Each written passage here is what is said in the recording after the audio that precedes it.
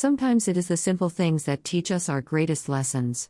Yesterday, you may recall I asked if you ever just get a word stuck in your head? A word that seems to just pop in there, from out of nowhere, and then won't leave you alone. If it has happened to you, then you can empathize with the feeling that it can be quite maddening. Bouncing around the left brain, right brain, tip of tongue. Why am I stuck on this word? When was the last time I even heard that word? How could this possibly have anything to do with anything? The word I could not let go of is forbearance. Defined as patience, endurance, tolerance. I just used all three of those skills in searching for my answer.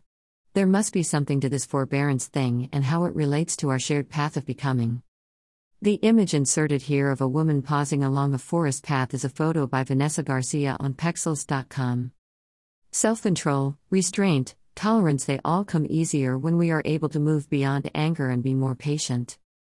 Forbearance encompasses many parts of our becoming: patience, trust, faith, humility, meekness.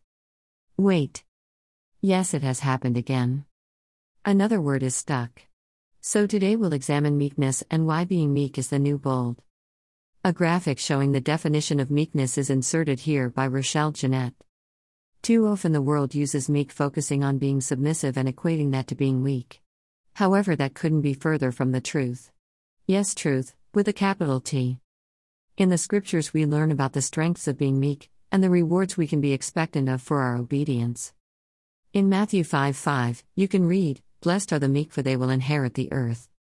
Taken from Jesus' Sermon on the Mount, this verse is one of the Beatitudes.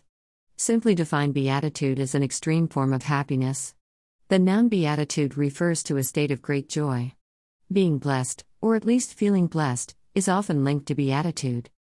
Beatitude comes to us from the Latin word beatus, defined as being both happy and blessed. In the Bible, the Beatitudes are a series of 8 blessings. Some sources indicate that in the late 1950s writer Jack Kerouac came up with the nickname the Beat Generation because he felt its members, referred to as beatniks, were individuals seeking beatitude. A photo of a vintage figurine called the Beatnik, a hep cat playing drums, from the personal collection of Rochelle Jeanette is pictured here. Jesus used the term meekness in the Beatitudes as a description of those who were blessed, not those who were timid, weak, or pushovers. His use of the word was in line with the term gentleness, and used as an impetus for trusting God to win the battle instead of taking extremes into our own hands to attempt to win on our own terms. The concept of being meek is often described as strength under control.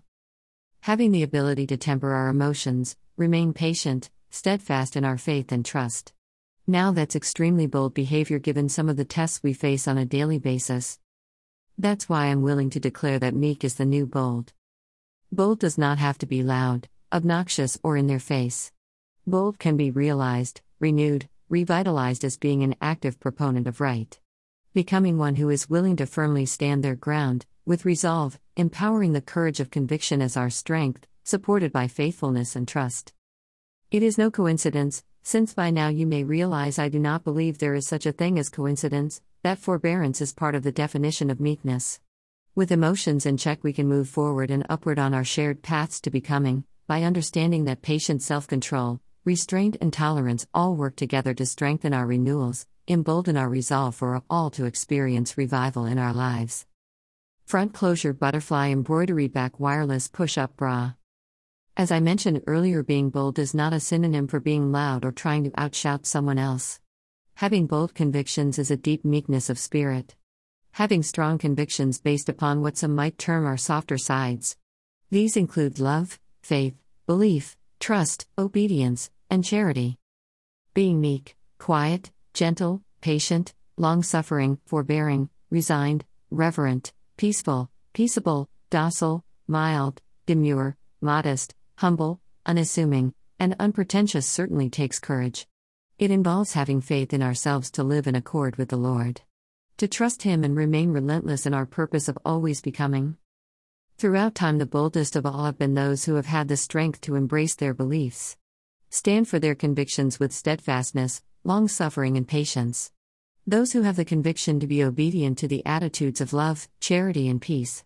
And are willing to not only accept but also be giving of these things at all times. Now we see a photo of MLK showing embracing the opportunities of becoming. Meek does not equal weak. Meekness is the new bold because it is being powerful without taking aggression. It is a requirement of being able to achieve spiritual success.